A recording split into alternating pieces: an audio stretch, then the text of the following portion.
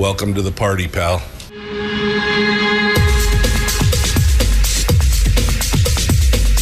The Michael Dukes Show. The greed and the entitlement is astounding to me. What more could you want from a low-budget radio program? This is a dumpster fire. That was just BS. It is time to get a new perspective. We know just what you need, and we've got just the cure. Open wide and prepare for a steaming hot cup of freedom. I just don't fathom it. The Michael Dukes Show, streaming live across the world. Across the world on the internet at michaeldukeshow.com. And around the state of Alaska on this, your favorite radio station and or FM translator, it is The Michael Dukes Show. Good morning.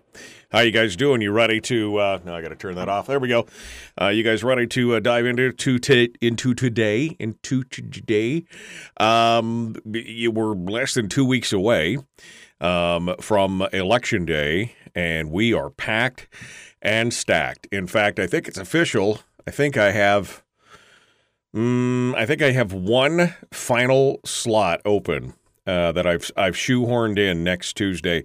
I think that's it. We're pretty much full between now and Election Day for every candidate.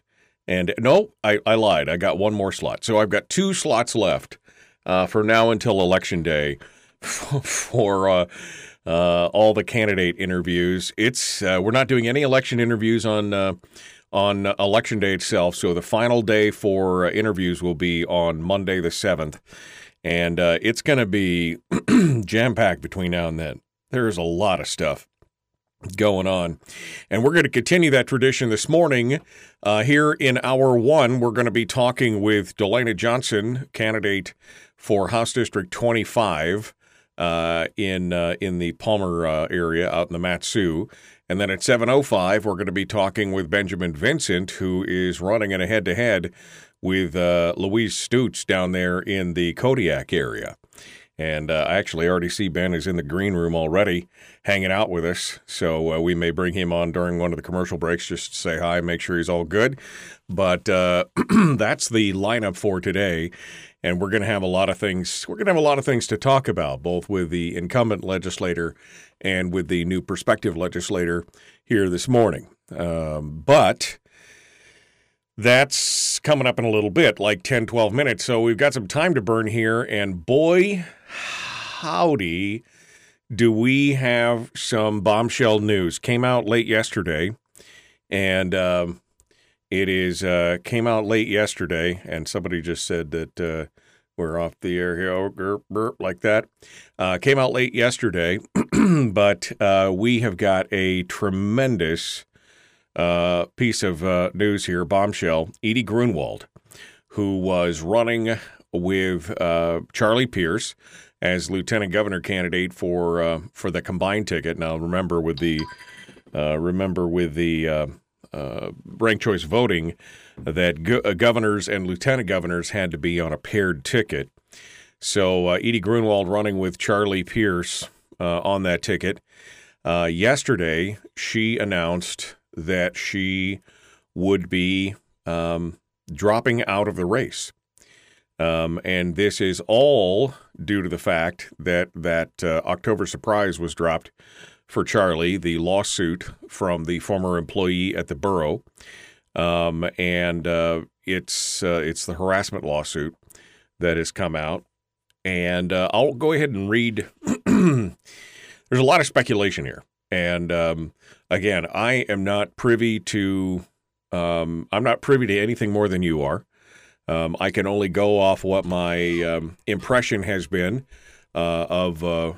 Meeting and working and talking to Charlie over the last couple of years, and meeting and talking and chatting with Edie as well. So I'm just gonna read Edie's post that she put up on Facebook, on her page on Facebook for the campaign, and here's what it said.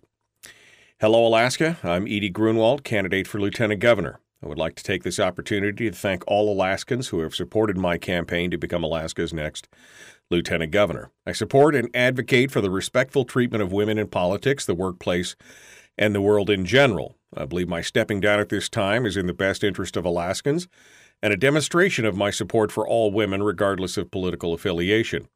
There are recent circumstances surrounding my gubernatorial running mate, Charlie Pierce, which have led me to make the decision to withdraw from the Pierce-Grunwald for Governor campaign team. In closing, I ask my friends and fellow Alaskans to give their support to the Dunleavy-Dahlstrom team and join me in voting for them on November 8th. With sincere appreciation for your support and understanding, Edie Grunwald. Now, Edie obviously has worked a lot, more closely with Charlie than I have, or, probably many of you have. I don't know what this says. I really don't. She was quoted in the ADN as saying that Grunwald said her stepping aside does not mean that she's calling for Pierce to withdraw. She said, absolutely not. That is his decision. He believes and pushes for liberty and has many accomplishments. This is all very unfortunate. My withdrawal is in no way a reflection of guilt or innocence. It was a difficult decision because people may think it is.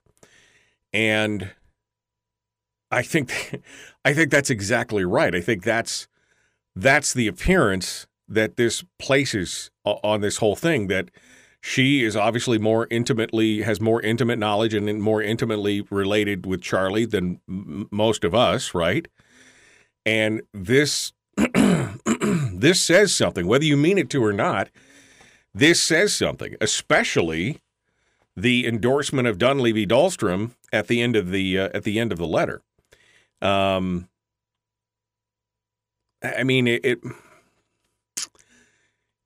just don't even know how to react to this. I mean, I definitely believe in the presumption of innocence, regardless of who it is, whether it was Henry Weinstein or Brett Kavanaugh or, Kevin Spacey or Charlie Pierce. I believe in the presumption of innocence for all of those people until things are proven otherwise, right? And especially, again, what really ticked me on this was the timing of this whole thing. And so then I see this, and even though she may not have, that she does not intend it to be a reflection of guilt or innocence, many people are going to take that inference out of this. Sean McGuire in the ADN writes about this. Ironically enough, quoting my show again here in the apparently Sean's a listener. Hi, Sean. I don't know if he's just doing it for research or what, but he's on there. But there is a great quote at the end when they started asking about ranking the red and everything else, because Dunleavy told his supporters to rank Pierce second in the November election during last week's televised debate. When asked about the charges or the allegations of harassment against Charlie Pierce, and before Grunwald made her announcement, Dunleavy had told the Alaska Beacon that, quote, the allegations as described are serious, and we have a system of due process under the law to vet those claims, before adding, without any way to independently verify these claims at this late date, it would be inappropriate and unfair to all parties involved to make any snap judgments or to draw any conclusions from the complaint filed just days ago. I've been focused on my race all along, and I'm asking all Alaskans for their support. And I'm going to say that's a pretty classy statement, and that I agree with that. Again, the presumption of innocence, without any way to verify, to look at the proof, to look at the facts, to be able to judge everything on its merits, it's inappropriate to draw snap judgments. And I think that's part of the problem here. Now, again, I'm not in either one of these candidates' shoes, so I can't answer for their actions or reactions. I can say that the response that in her statement that she says, I believe my stepping down at this time is in the best interest of Alaskans and a demonstration of my support for all women, regardless of political affiliation. And I guess I'm all for, I mean, again, I'm all for that. But this really, again, it brings me back to the whole Kavanaugh thing again of you have to, she didn't say believe all women, but that was the impetus, remember, behind the whole Kavanaugh thing, which had absolutely zero proof in the end that anything was actually going on. And so stepping down and demonstrating my support of all women, okay, again, there's a presumption of innocence, et cetera, but at the same time, Edie spent a lot more time with Charlie than any of us, I would assume, right? The whole thing is just such a hot brown mess. I mean, just an absolute poo parade. I mean, at this point, I'm still committed to ranking both Dunleavy and Pierce on the ticket. I just don't know. Again, because I believe in the presumption of innocence until hard, concrete evidence has been put out and the thing has been adjudicated and decided and everything else. I just can't in good conscience, throw somebody under the bus, especially when there's politics involved, right? Because, again, we've seen false allegations. We've seen this happen before. The Kavanaugh thing is like the biggest, that is the case study for character assassination through this kind of stuff. I'm not saying it did happen. I'm not saying it didn't happen. I'm saying that there is a presumption of innocence that should be there for each and every person, regardless of whether you like them personally or not. It was the same thing when the whole thing with Weinstein and stuff came out. I think he's a horrible human being, but I thought, okay, well, we've got to wait and see. We got to see and it turned out true. Okay, that's fine. I'm all for the condemnation then. But up until that point, it can't just be, we have to be believed because we said so. It's, and I'm just, the whole thing is just totally, Bork, Justice Bork is another one. The Clarence Thomas, right? Anita Hill, there have been plenty of times when we've seen the politics of personal destruction turned onto full throttle on somebody. So at this point, I'm still going to be ranking the Pierce ticket on the rankings along with Dunleavy. That's how it's going to roll. But I don't know. I guess the verbiage is what really kind of, I guess I'm triggered. I guess the verbiage on this from Edie is really kind of what triggered me, is that this was seen as, to support all women. I support and advocate for the respectful treatment of women in politics, the workplace, and the world in general. I think that's common sense. I think everybody does. But stepping down is in the best interest of Alaska and my demonstration of support for all women. I just don't know. I don't know. I'm not there, but I just that just raises the fur on the back of my head. You know what I mean? It just raises my thing. And again, this part where she said, that she, my withdrawal is in no way a reflection of the guilt or innocence. It was a difficult decision because people may think it is.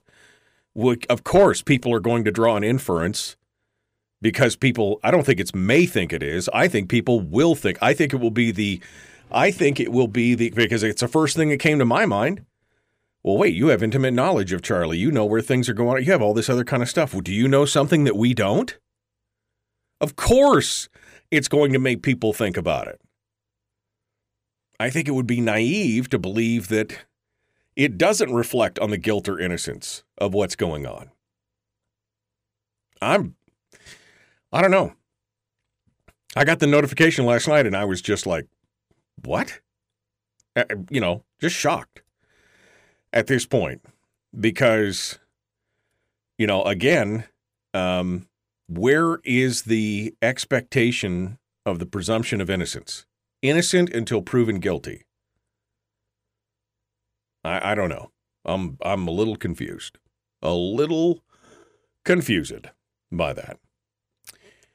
All right, well, we're up against it. I ran a little long on that. Sorry about that. We're going to take a quick break, and when we come back, we're hoping to hear from DeLena Johnson. I don't see her quite yet in the chat room or in the green room, but I do see Benjamin Vincent. Maybe we'll hot swap their places this morning. I don't know. We'll see what happens here. We'll continue the Michael Duke Show. Common sense, liberty-based, free-thinking radio. We got more coming up right after this. Don't go anywhere.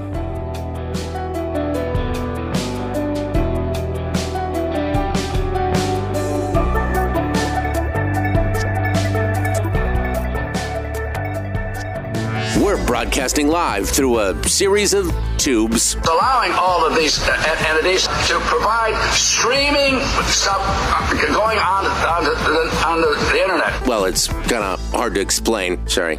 Streaming live every weekday morning on Facebook Live and MichaelDukesShow.com. Okay, welcome back. We are in the break right now.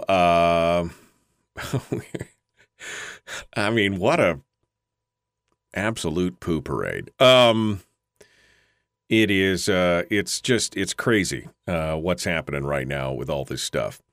I'm sure that, and I'm sure at some point we'll get a chance to talk to both candidates about this, but interesting to say the least. Interesting to say the least. All right, I haven't heard, let me see if I think I've got DeLena Johnson's phone number in my phone. I just want to make sure that she got the email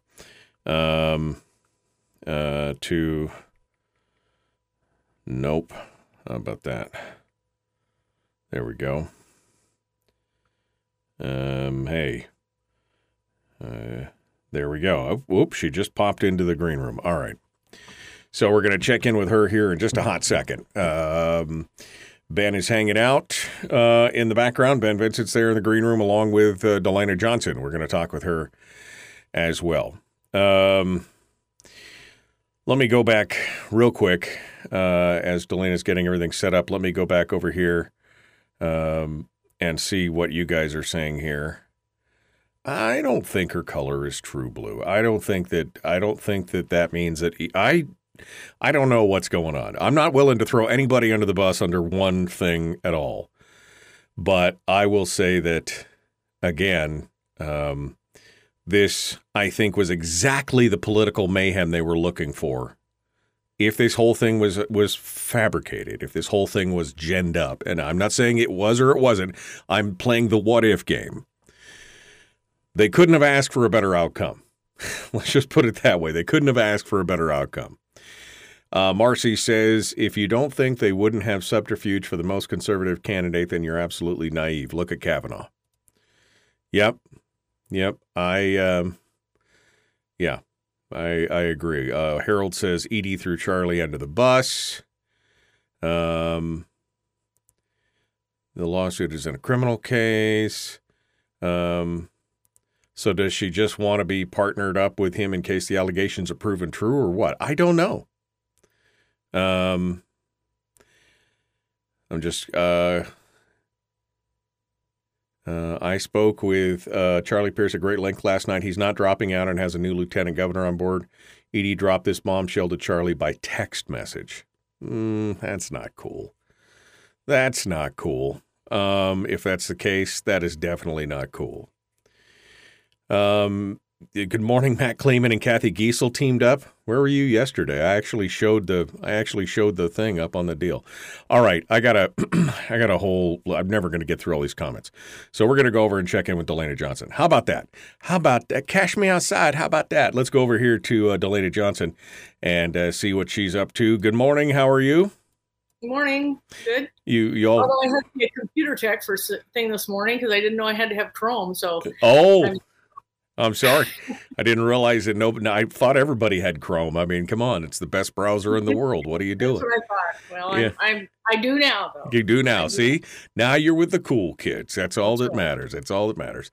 All right, DeLena, if you're ready, we'll jump into this just here in a hot second, and we'll be right back to you, okay?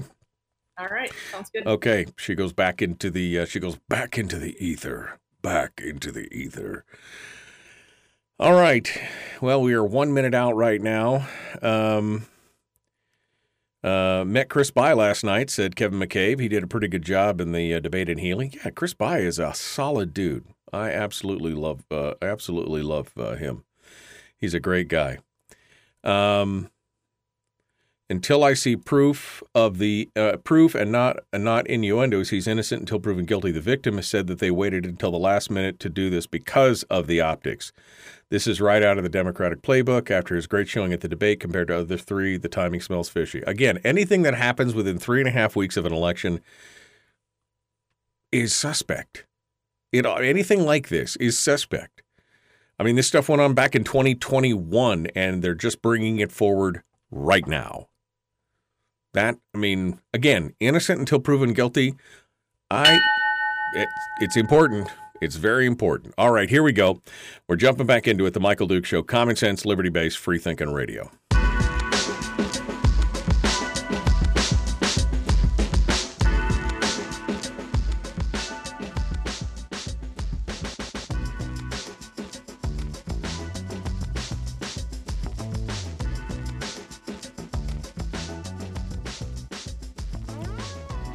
Well, howdy. Welcome back to the program. Yeah, fight's on. That's right. Begin. We're ready to jump into this. I actually have both candidates in the green room, and no, they're not going to start throwing virtual donuts at each other. That's not how it works around here. I can actually have up to 8 people in the green room at one time. That would be fun. Could you imagine the round robin we could have on something like that? All right, we're going to start off here in hour 1. Our guest this morning is DeLena Johnson, who is the current incumbent for, I can't remember what House District it used to be. Now it's House District 25. See, that's what happens, is that I forget what the old district number is before I remember what the new one was. It's a hot mess. But it's House District 25, and it encompasses a big chunk of the Palmer area and the Matsu. And she's going to join us this morning to talk about wood ticks, lunatics, and politics. I don't know if that's a real thing or not, but we'll start there. Good morning, DeLena. How are you this morning? I'm doing well. I don't think we have wood ticks up here, but no. Well, it's you know what, guys, you find me something else that rhymes with it has the same thing for alliteration, and I'll use it. Okay, that's just all I'm saying. Stop complaining about there not being any wood ticks, DeLena. Jeez, I mean, it's one thing after another. All right. We do have lunatics in politics, though. I can tell you that for sure. I've been watching the news. Okay, so let's dive into this and get started. DeLena Johnson, you're running for reelection. We got the whole thing here in front of us. What for folks who don't know who you are and who may be listening for the first time or just getting engaged in politics, can you give us a little bit of a background about who you are, where you came from? Just the thumbnail sketch of DeLena Johnson in a nutshell. Wow. Okay, so the thumbnail sketch is it gets longer and longer every year because that's how it happens with people. That's how it works. I grew up in Talkeetna, graduated from Sioux Valley High School, and met my husband there. He was a air traffic controller. At one time, he was the longest serving center controller in the United States. He retired a couple of years ago. We have 5 children, 4 of whom live in Alaska. I did property development and real estate, buying and selling my own personal real estate investment. And then I got into politics actually through real estate. I had a little issue with the city of Palmer, and that drove me to the city council meetings, which I ended up being mayor of Palmer. I was mayor of Palmer from 2010 to 2016.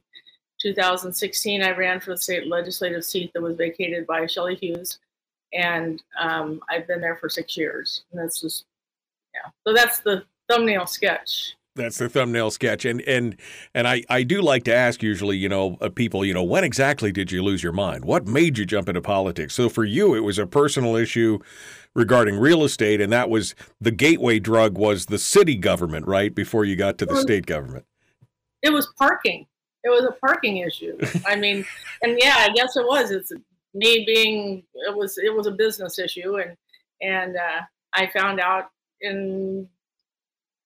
parking is fairly arbitrary and like a lot of things. So I actually went to city council meetings. I had a building I was working on that was problematic in a way. It had all kinds of issues. It's currently where the Palmer Ale House is housed. So I had to work through a lot of issues with that property. And so I went to city council meetings for probably about 3 to 6 years before I ran for mayor. But I learned a lot, and I tell you, it's very fascinating. It's so fascinating to be in politics, and I guess because I like people, and politics is all about people. I think maybe I'm going to move this. I didn't realize the caricature was in the background. My daughter-in-law is a caricature artist, so that's good. We're just looking at you. You just be yourself. I can see that up on the top. That's fine. You keep saying you said fascinating, and I don't think you know what that word means. I think you meant frustrating. I've been in politics. I know what that's like. It is. I mean, it is fascinating in some ways, but definitely frustrating as well because sometimes you just can't mold people to your will. We need to get something done, and it's definitely a hard situation. Let's talk about the state of Alaska. Speaking of frustration, here we've had a majority of Republicans in the House for the last 4 years, I guess, and yet we have been majority for 6 years, and yet we've been living under the tyranny of a bipartisan majority caucus. And speaking of frustration, that's just got to be the ultimate in just pull your hair out and galling. Tell me a little bit about the experience of being in there for that long and watching what's happened, and give us a feel for what it's like. Well, frustration is that's a good word for that. When you go to Juneau and you don't organize until Valentine's Day, and every day is that 2020 split, where one of those members, Rep. Stutz from Kodiak, made no bones about it that she was would not be organizing with the Republicans, but that we had 20, and then at the last moment having people jump across to form their 21. Every day you're hoping that no one's going to jump, that no one's going to it seems like an eternity, and then they form. Everybody's quite happy that they formed, and they go off to do their merry way, and you sit there and think, well, how in the world did this possibly happen? We're Republicans. We're supposed to have a Republican state. That's what people have elected. Right. And here you are sitting with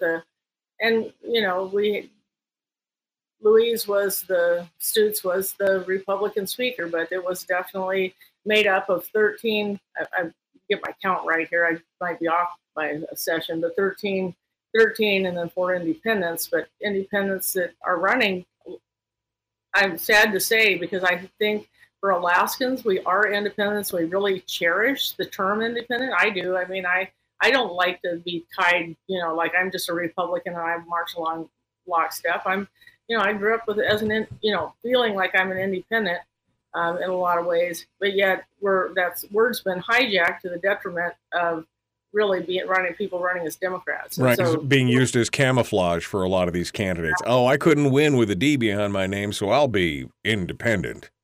Yes. Right. Go ahead. I'm sorry. A lot of levels, I guess. Yeah. No, I agree. And it's got to be painful to try and participate and do all these things and be foiled and frustrated there at the end with this kind of bipartisan coalitionship. Let's talk for a second about the run for reelection. Obviously, your candidate or your challenger is also a Republican. So we've got 2 Republicans fighting for the same seat. Ranked choice voting, kind of a hot mess. But let's talk a little bit about what you're hearing on the campaign trail as you're going door to door. I know you're super involved in the community. I know you've knocked on a lot of doors over the years. But this last election cycle, I'm curious as to see what the priorities have become.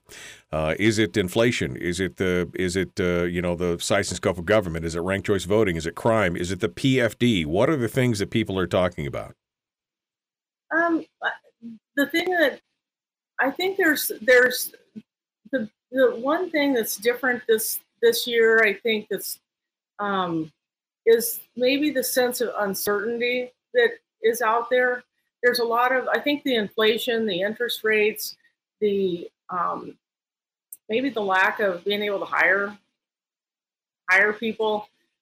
There obviously there's the issues. There's always the financial issues. There's the PFD is a big issue, but I think I've never seen the level of uncertainty and especially I think amongst young people, among younger people. But I will say that older people were young once.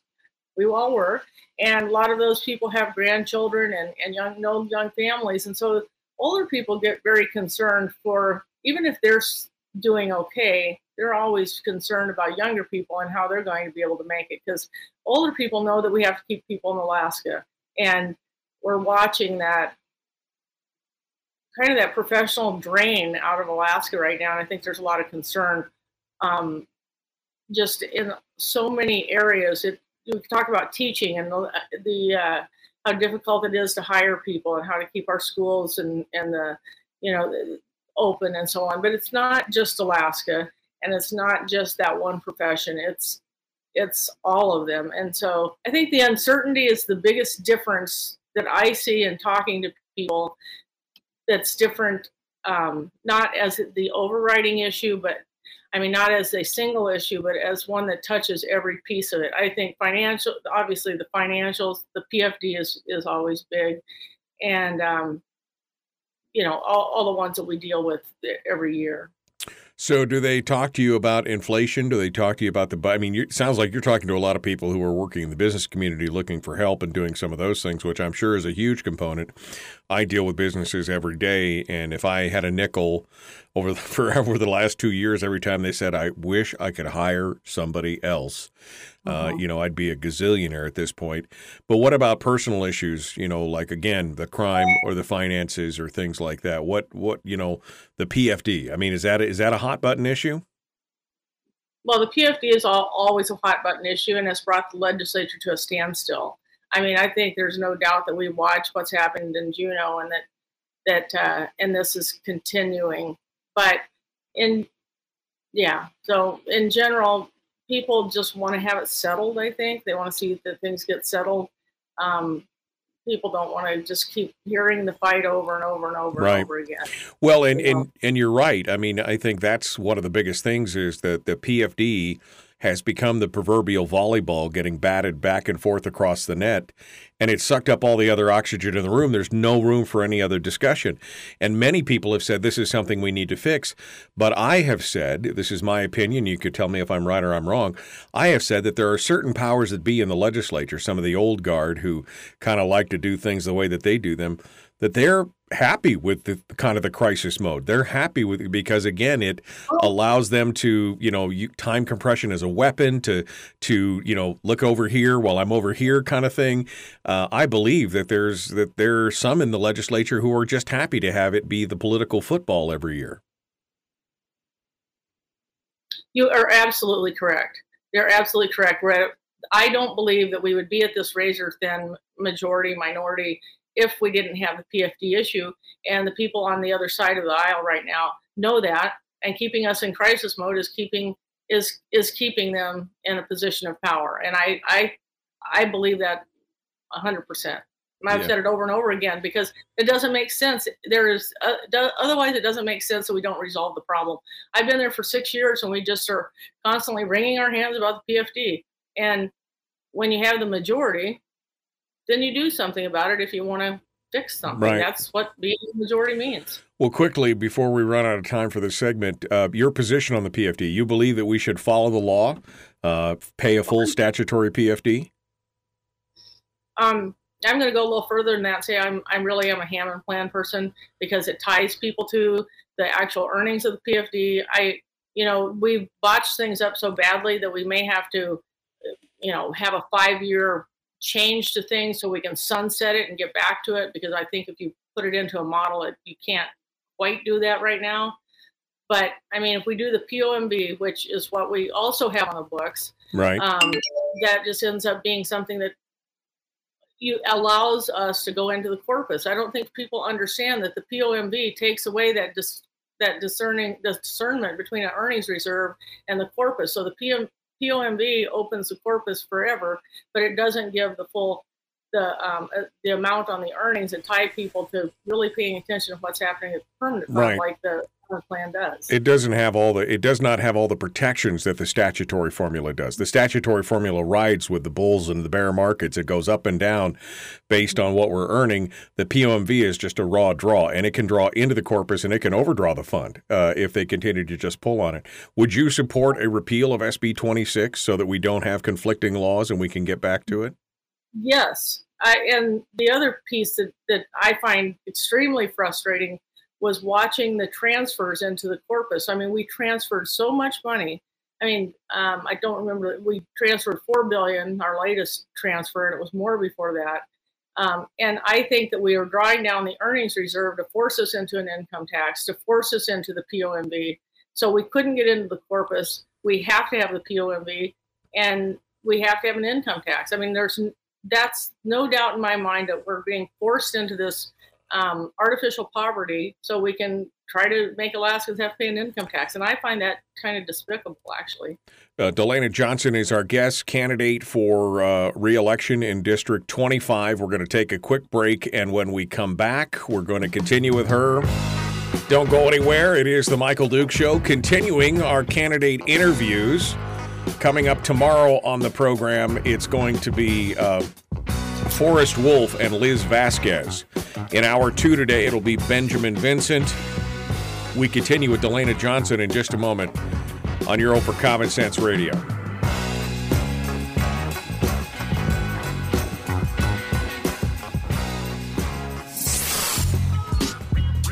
What is that? Common Sense. Regularly heard on American radio. Michael Duke Show. Radio.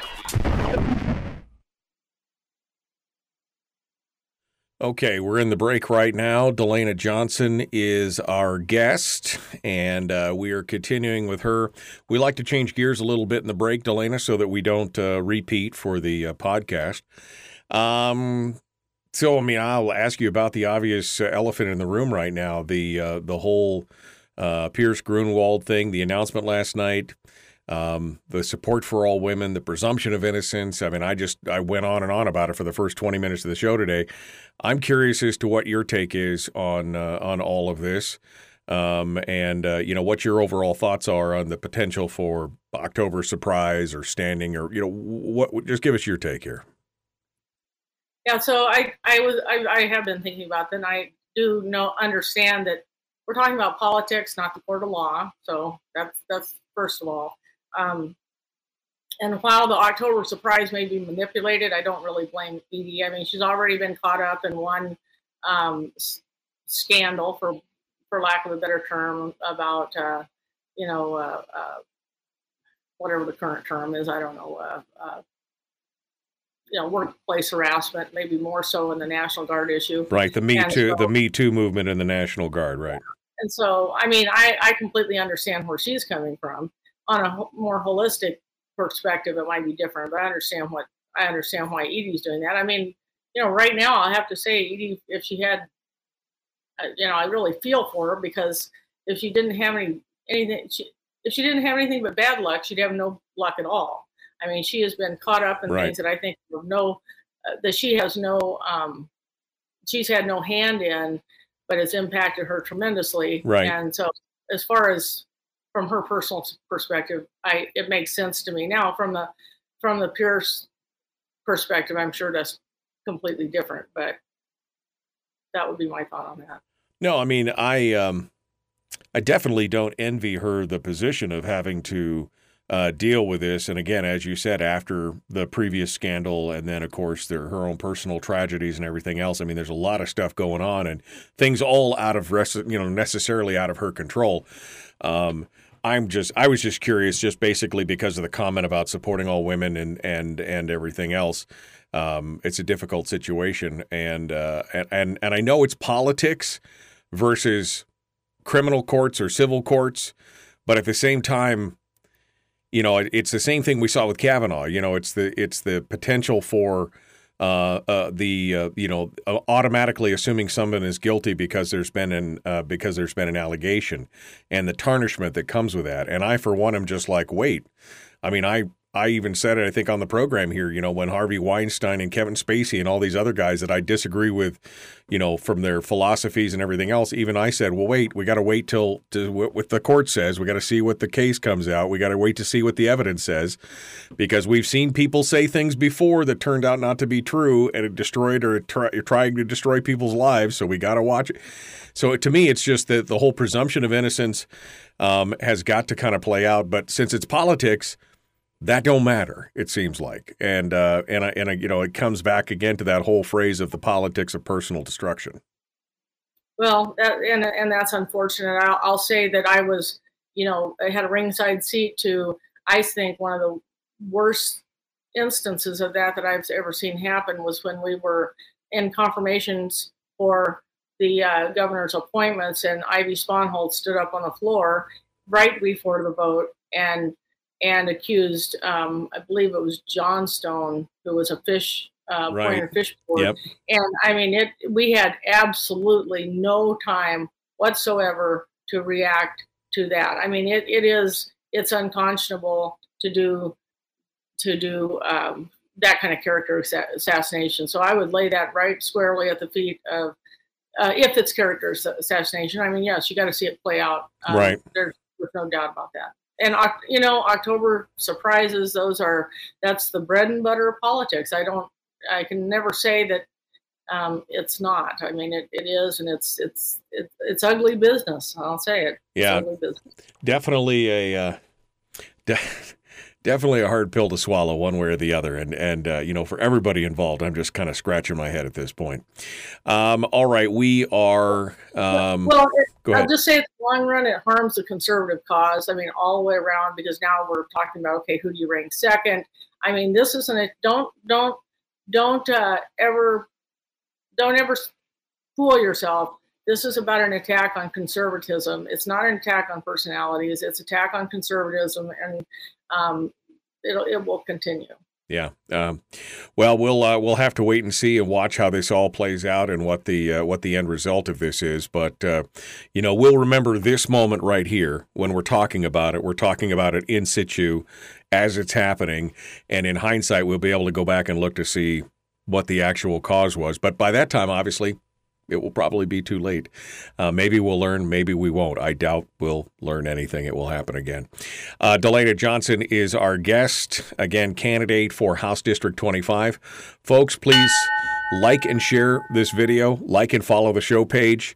Let's continue on this discussion. Here we go.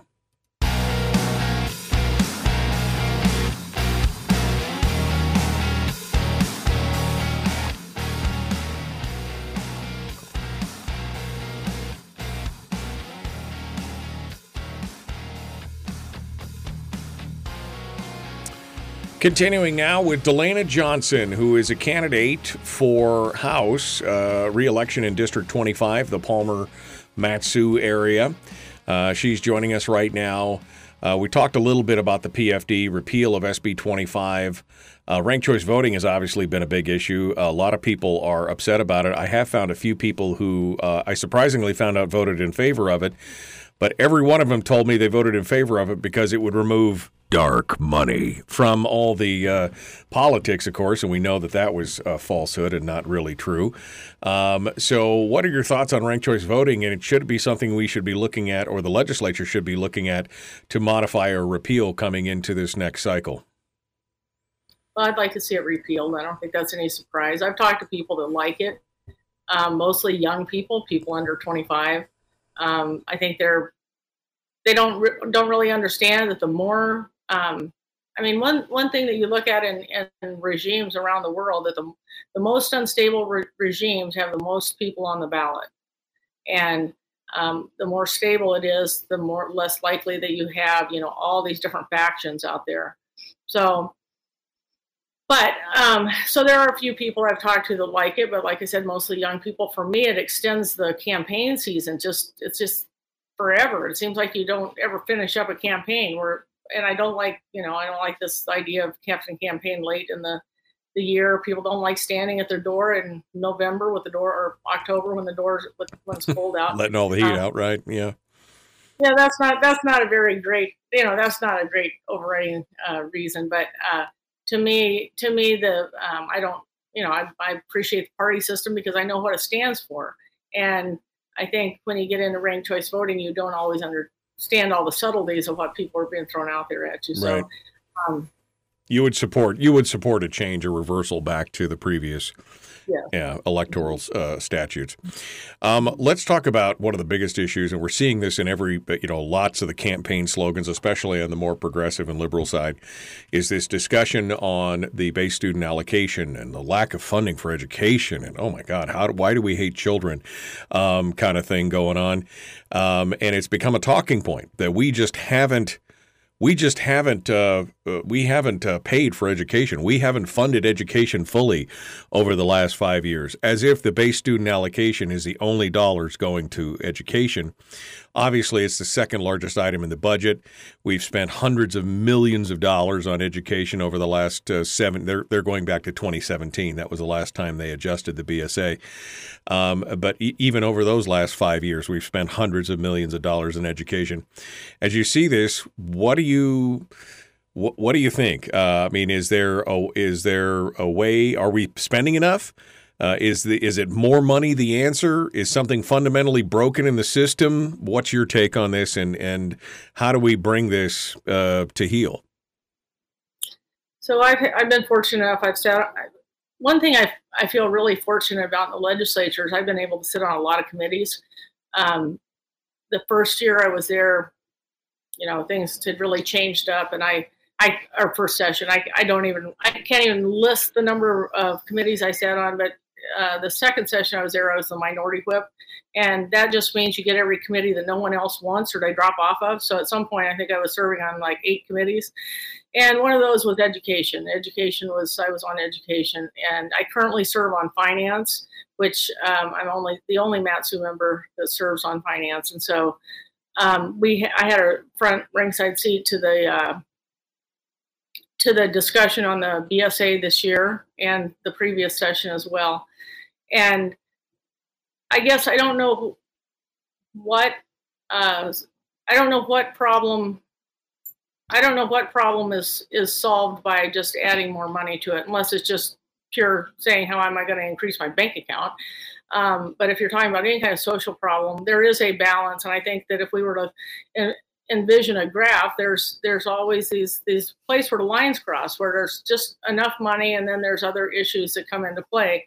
And one of the things that people don't remember is that during the time where the last 4 years, where Governor Dunleavy made severe budget cuts at one time, and then changes over the next few years, education was not part of that. If you had heard that education was one of the pieces that he was cutting, you would have even heard more outcry. But right. We have not been cutting education over this past. K-12. I just want to say K-12 education, because he was cutting into the university, but K-12 is what we're talking about, right? Yeah. Right. Yes. And so first of all, I just want to get that on the table. So I sat through the whole BSA discussion. I had a constitutional amendment bill to make money follow the child. We're under the Blaine Amendment, what's called the Blaine Amendment in Alaska, where we can't have a voucher system. We don't really have competition in schools, and we've heard it over and over again: the highest spending and the lowest outcomes. Governor Dunleavy, and I will give Tom Begich some credit there for trying to shepherding through the Read by 9 Act. We got that through last year. That was a huge lift. And we haven't seen the outcomes for that yet, but that was an attempt to introduce some accountability. So if you can't have the money follow the child, perhaps you can have accountability follow the money. And we haven't had an opportunity to have accountability in education. And that's a piece that's lacking, and we have to introduce that. So would you support some kind of... we have, you know... I was just going to say, would you support some kind of choice or some kind of effort for backpack funding where the money follows the student instead of going straight to the brick and mortar?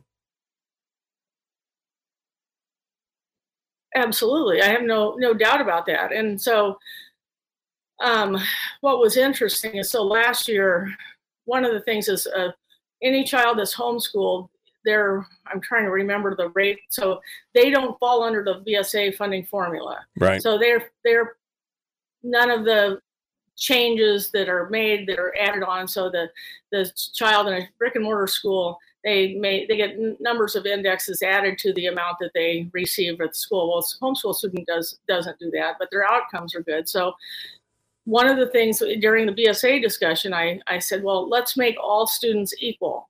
And so let's make all students funded at the same rate. Let's make homeschool students funded at the same rate as all kids going into and it wasn't a huge amount of money, but I believe that killed the BSA increase. Right.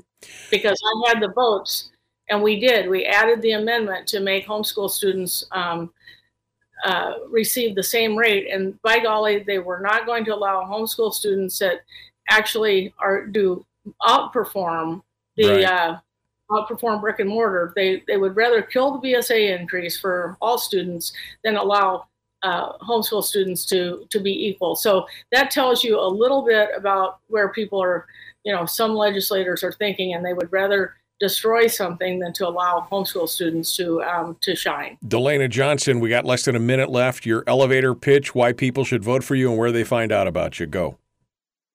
All right. Well, thanks for having me here, and thanks for, being that kind of light out there that always know you can get good current information. I appreciate that. My website is electdelena.com. And, I'm always just somebody I'm here until I'm not here. I'm an Alaskan first. I believe that I have a very open office that people can pretty much catch me anytime. My number 907-355-8866. That's my cell number.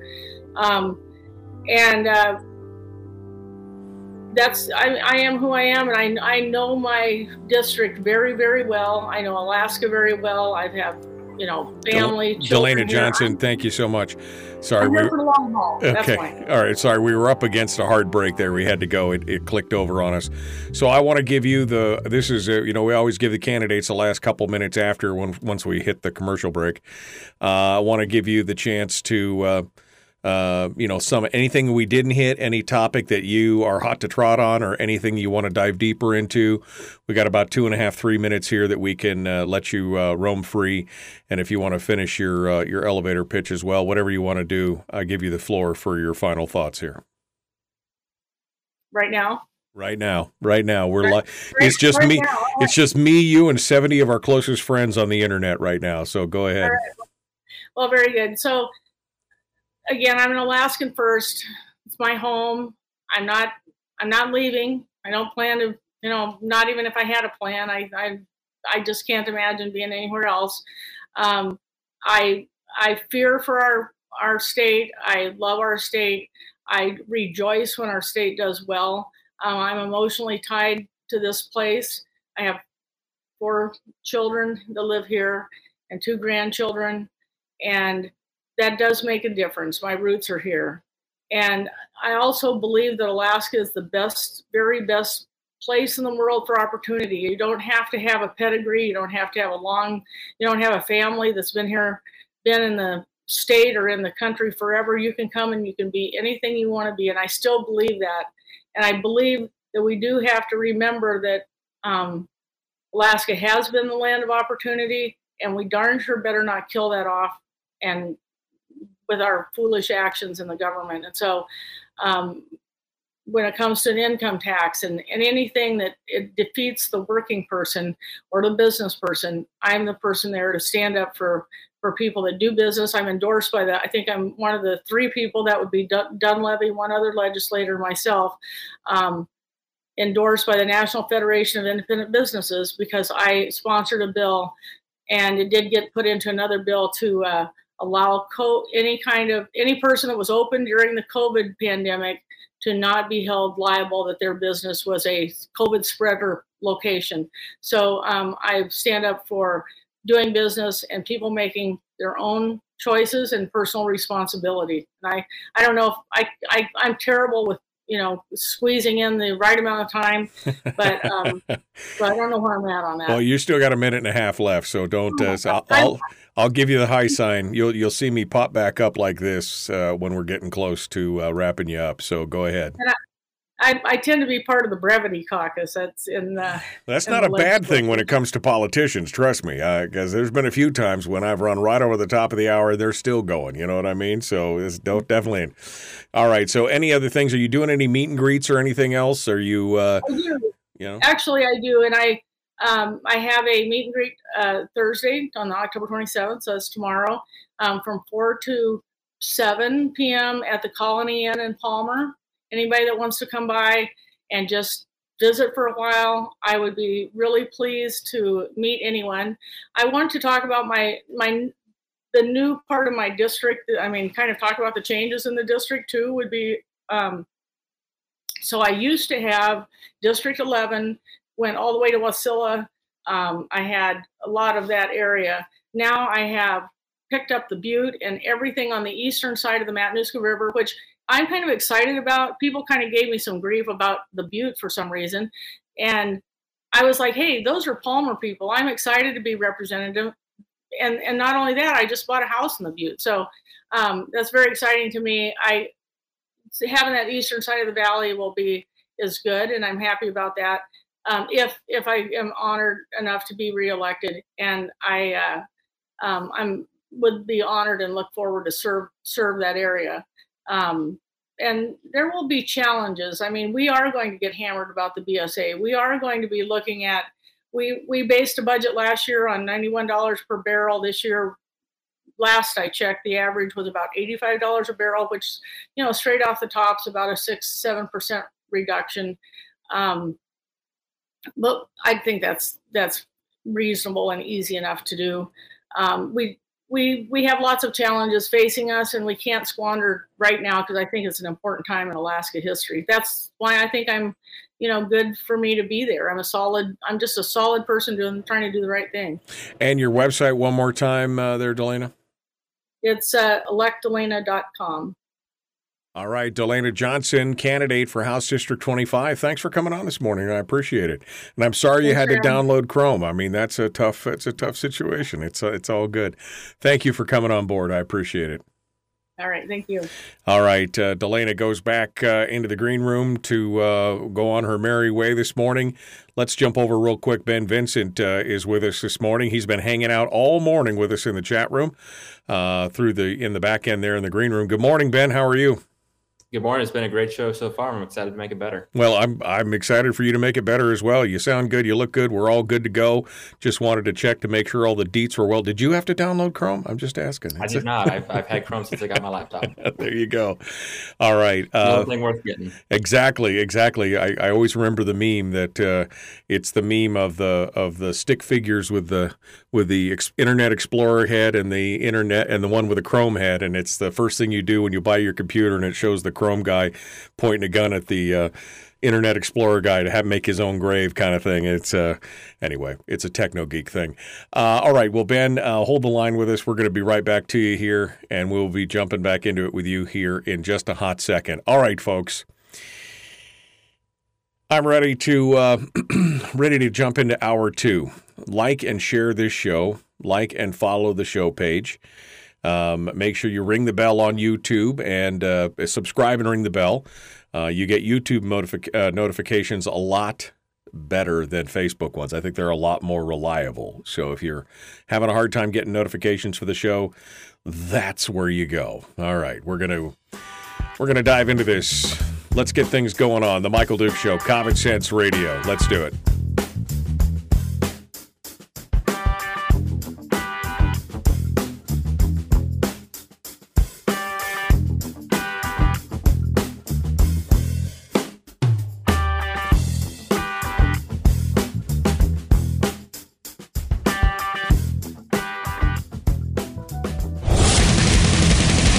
Whoa, buddy. Put that thing back in its holster. We haven't gone anywhere. I don't understand. Check out the MichaelDukesShow.com for information on how to get access to the podcast. Welcome to the party, pal.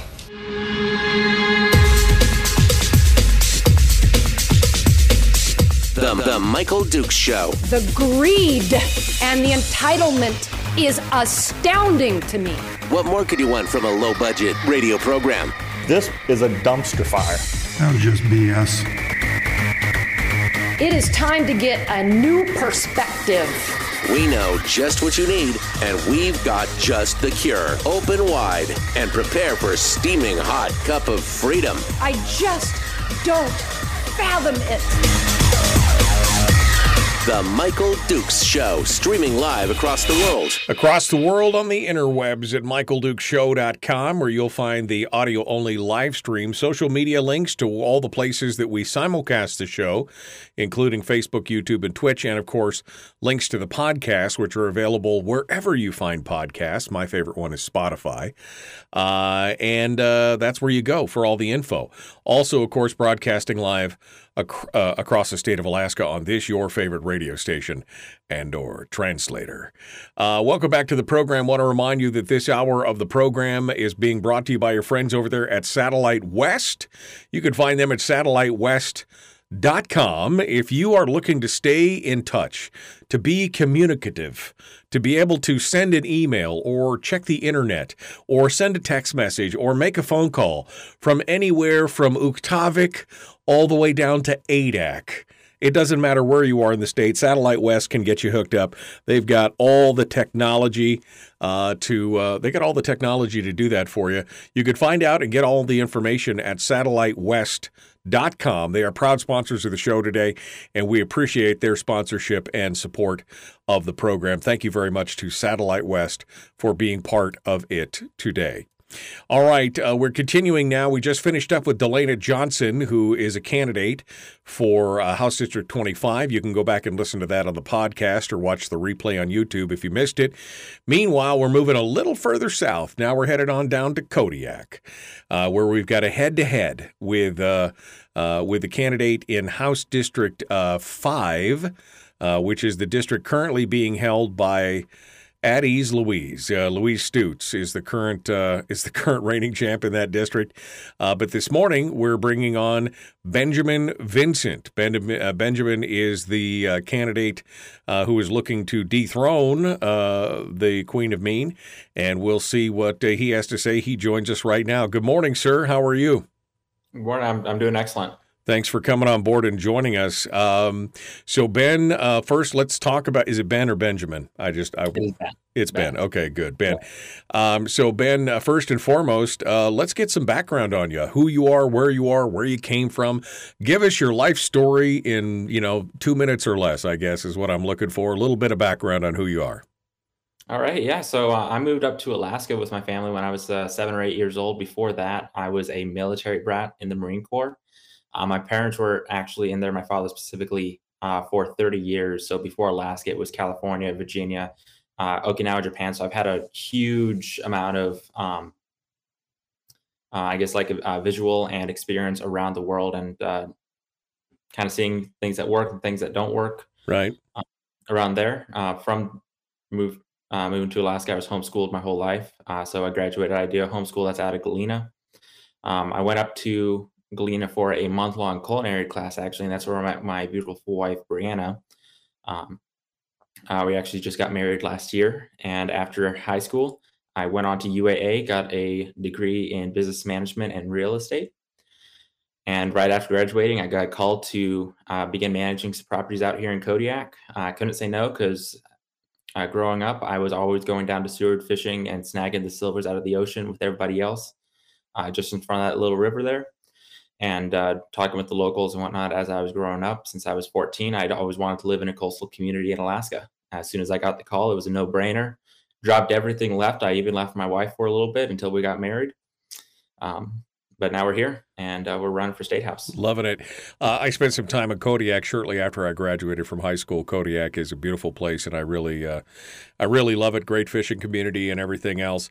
My daughter also, all my kids have gone through ID, and my daughter actually attended the culinary course there at DeLena as well. That's a neat bit of parallelism there for that. Ben, what now that you're you're out and about, you've got your degree, you've done all these things. What made you decide to jump headlong into this madness of politics? I mean, when exactly did you lose your mind? Was it an aha moment? Was it a single thing, or was it a kind of a cumulative thing where they just stacked on top of each other until the levee broke? What's your take there? Yes, yeah. So it was a cumulative thing. While I was in college, talking with some friends and whatnot, we all came to the agreement the government doesn't run itself, and at the end of the day, it is just a bunch of people that are getting together and helping things function. So if you're going to live in the community, you got to help out in that way. So be it on like a board or a commission with your local borough or municipality, be it getting involved in the legislature and helping out that way. If you have the ability and the know-how to make something happen, you got to put the foot forward and help serve your community because they're serving you just by having that community there around you. So I do believe that individuals, whenever possible, should be involved in government. As far as what took me up to the state legislature, I'm a go big or go home kind of guy. It's like I work in real estate and the property management. It's for my licensee type of things. The first thing I'm doing is I'm leasing up a new mall development that we're calling the Kodiak Marketplace here in town. So I'm helping revitalize downtown. I want to revitalize our island, our district, help out Cordova and Seward, retain the youthful generations so that we stop the bleeding heart issue. And I just haven't been seeing that from the current leadership. And that's something that that needs to change. Otherwise, if you're not growing, you're going to be shrinking because everybody else is growing around you. And I don't want to see that happen for our district. Right. So you've had a chance now. You're running for office. You're getting a chance to go out and about and see the people. My question to every candidate so far has been, when you go out there and press the flesh, when you go and knock on doors and stand on people's porches, what are they concerned about, Ben? Is it the PFD? Is it ranked choice voting? Is it inflation, the economy? What are the things that they are talking to you about? Give me the top three things that people are talking about when you're knocking on their door. Yeah, so I've heard on every one of those things that you just mentioned, but the top three that I found out is the housing situation in our district, taking care of our ferries, getting politics out of it, and also getting Alaska's fair share from the big oil companies. So a revamp of the oil taxation, ferries, and everything else. I'm curious, where does the PFD fall in there? Because, again, that would also be Alaska's fair share. So I'm wondering what they're saying. Are they okay with the leftover formula that's been saying, or are more people saying that we should be following the law? What's your take on that? From what I've been hearing, a lot of people are saying that it would be nice if we could follow the law, but a lot of individuals here is like, since we rely on these massive state services such as the ferry system, we also understand that the state needs to get paid for somehow. Right. And if we can't get the revenue from the oil companies, or we can't find other ways of revenue, then it's got to come out of somewhere. And a lot of individuals here understand that. It's a lot I'd like to see change. I feel like if we're going to tax the PFD, we got to call it what it is. So it's like we're taxing. So that means we're also taxing the 5-year-old little girl and the seniors that are on SSI and fixed incomes. Right. Well, again, there should be some equity and equitability in there for a lot of that. If the state is going, the state does have to pay for a lot of these services, there should be some prioritization. And the law says that they should be paying that PFD. And that means either that or they're spending the money on something else. So we need to have a talk about where the money's coming from and how it's affecting everybody across the state. I want to talk a little bit about your position specifically, since I started with the PFD, which I normally do.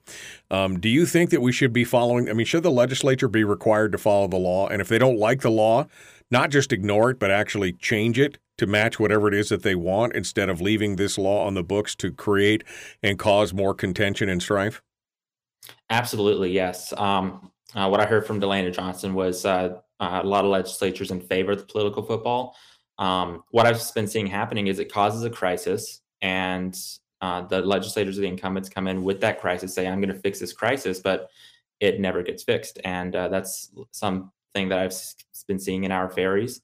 It's to a degree happening with the SB 21 with the oil tax situation. And we need to stop that and go back and say we need to follow the law. We are the ones who create the law. We can't just say laws for you, but not for me.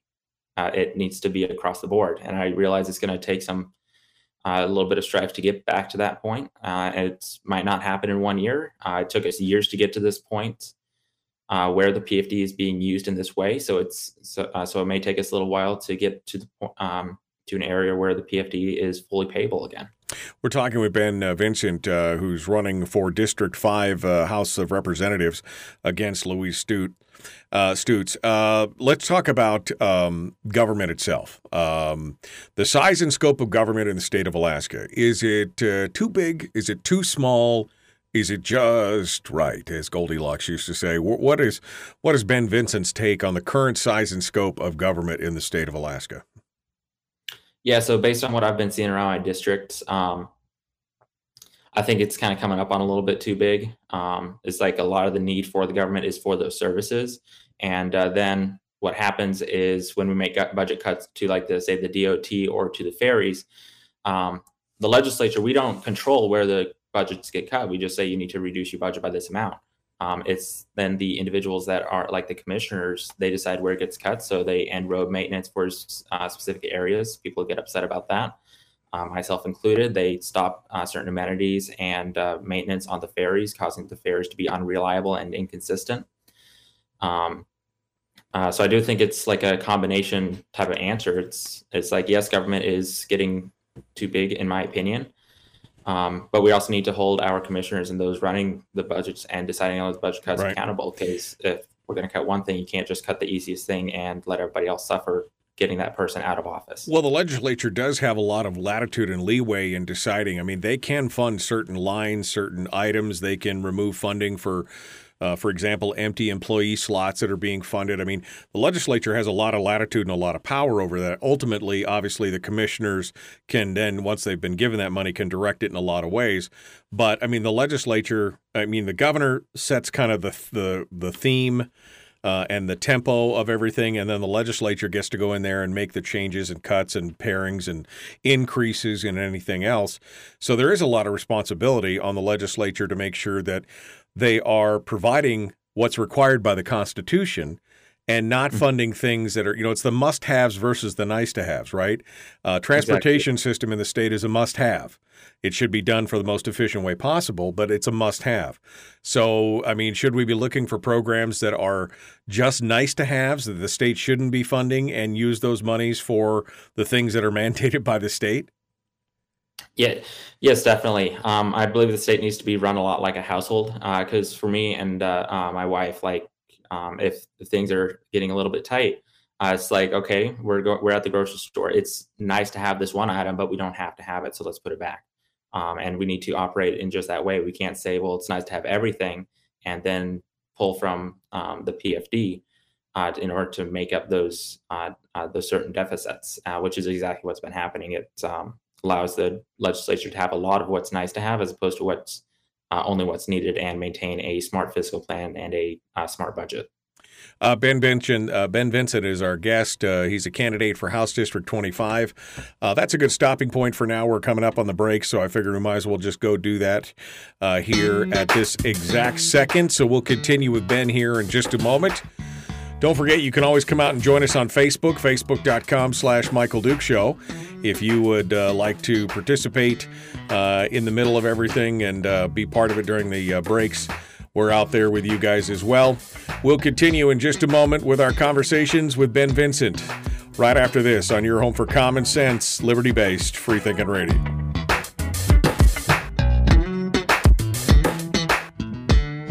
If you missed the show, you can listen to it on your time with Dukes On Demand. Oh, and it's free. Like America used to be. Streaming live every weekday morning on Facebook Live and MichaelDukesShow.com. Okay, we're in the break right now. Ben Vincent is our guest. We like to change gears just a little bit as we go through. Ben, I'll ask you the same question. You were in the green room while DeLena was on, so I'll ask you the same question. Your thoughts on the whole conundrum right now on the gubernatorial race and the mess with Charlie Pierce and Edie Grunwald. Do you have any opinion on how things are shaking out there? Give us your kind of thumbnail thoughts on what's happening. So I think that when that whole situation started, it could have been handled a lot better.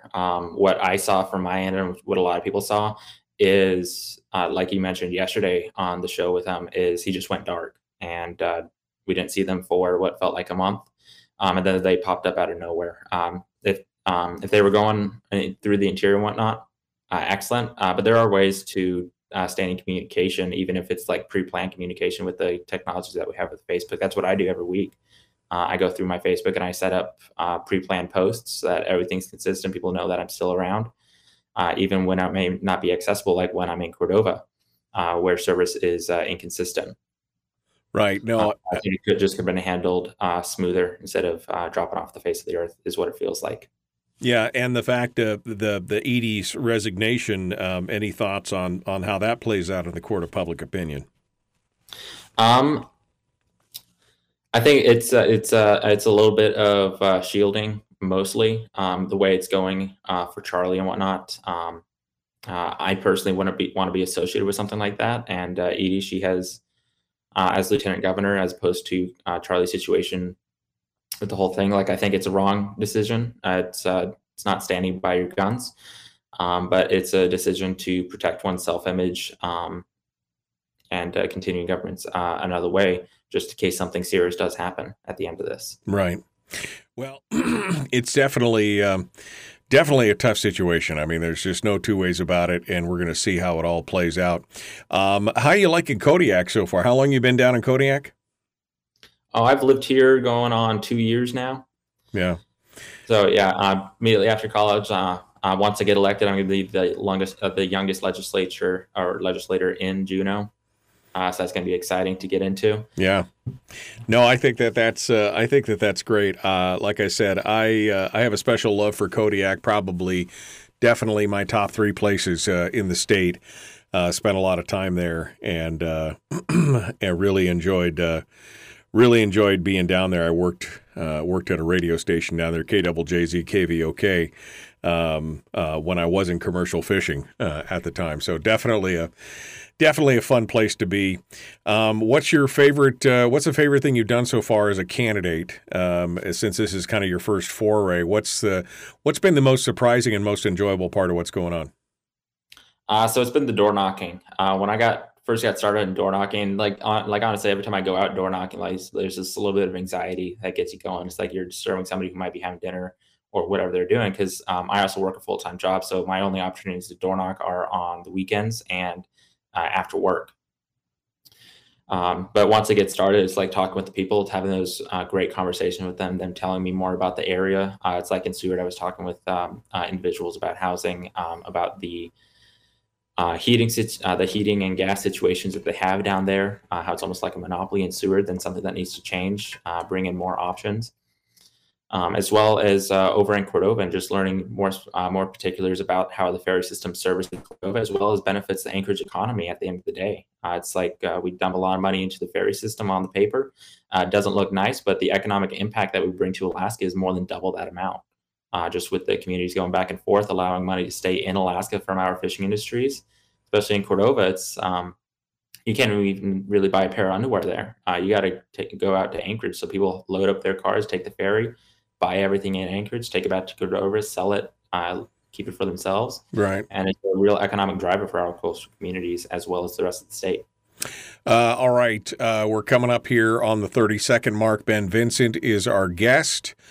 Candidate for District 5. We're going to jump in with him here in just a second. Folks, if you're enjoying the conversation this morning, might I suggest respectfully that you share the show, regardless of where you're at, and then make sure that you like and follow the show on YouTube or Twitch or Facebook or wherever you're at to make sure you get those notifications. Here we go.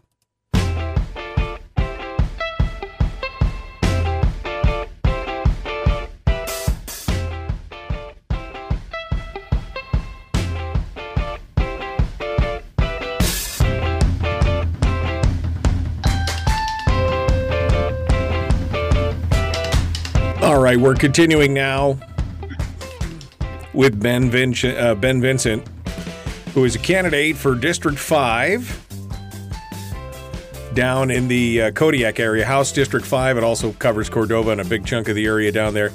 I forgot, I wanted to ask one final question. We were talking about the PFD before we went to break, and I want to change gears, but before we do that, I forgot to ask this one question. So, Ben, your position right now on the statutory PFD, should we be paying a statutory PFD and then sorting all the rest of it out later? Or should it be a leftover PFD? Or what's your position on paying PFD to the people of the state of Alaska? They're, getting their share of their oil wealth as shareholders. Yeah, so we should be paying that statutory amount. If we need to change the statutory amount, then so be it. Communicate with the people, communicate with the legislators that are in charge, and get that changed. But skirting around the law with the SB 26, and then also bringing in from the earning reserves the same account where we pay for the PFD from, a energy relief, and just calling it underneath a different name. That's just what's called. Can't remember the phrase for that, but deceptive, disingenuous. Yeah, that's one thing for it. Yeah. But gaslighting, that's what it is. Gaslighting, yeah. No, I mean, definitely gaslighting. When they say they draw it all out of the place where it's supposed to come and call it by a different name, that's the very definition of gaslighting. If we did change the statutory formula, should the people of the state of Alaska have a vote on that? Should there be an advice? If we're going to change something as fundamentally large as the PFD, should the citizens of the state have a say, at least in an advisory capacity, before the legislature takes a crack at it? I think the advisory capacity would be the best option. It's like when the permanent fund was created, I believe it was like a year later, the permanent fund dividend came into play. Now, the governor at the time, the intent was to have both. But when it was created, it was underneath the legislature. So the legislature made that happen, is my understanding of it. Right. So having the advisory and then the legislature making a decision from there, especially with the advisement and input from all their constituents, I think would be the wisest option for the state. And you mentioned the POMV, and of course that's the laws that's directly in conflict with the statutory law. And there's been a lot of talk now that maybe that time has come to repeal that. What's your position on the POMV law, SB 26? Should it be repealed so that we don't overdraw the fund and go back to the statutory formula? Yeah, so I think that definitely needs to be looked at, and either changing it or repealing it to make it in line with the law, as opposed to just conflicting with it. When it was created, my understanding was that it was a temporary thing and that we would get back to it, but there's nothing more permanent than a temporary government mandate. Right, absolutely. All right, well, let's move on to the big, the big item in the room today. Number 2 on the budget, the second largest item is education.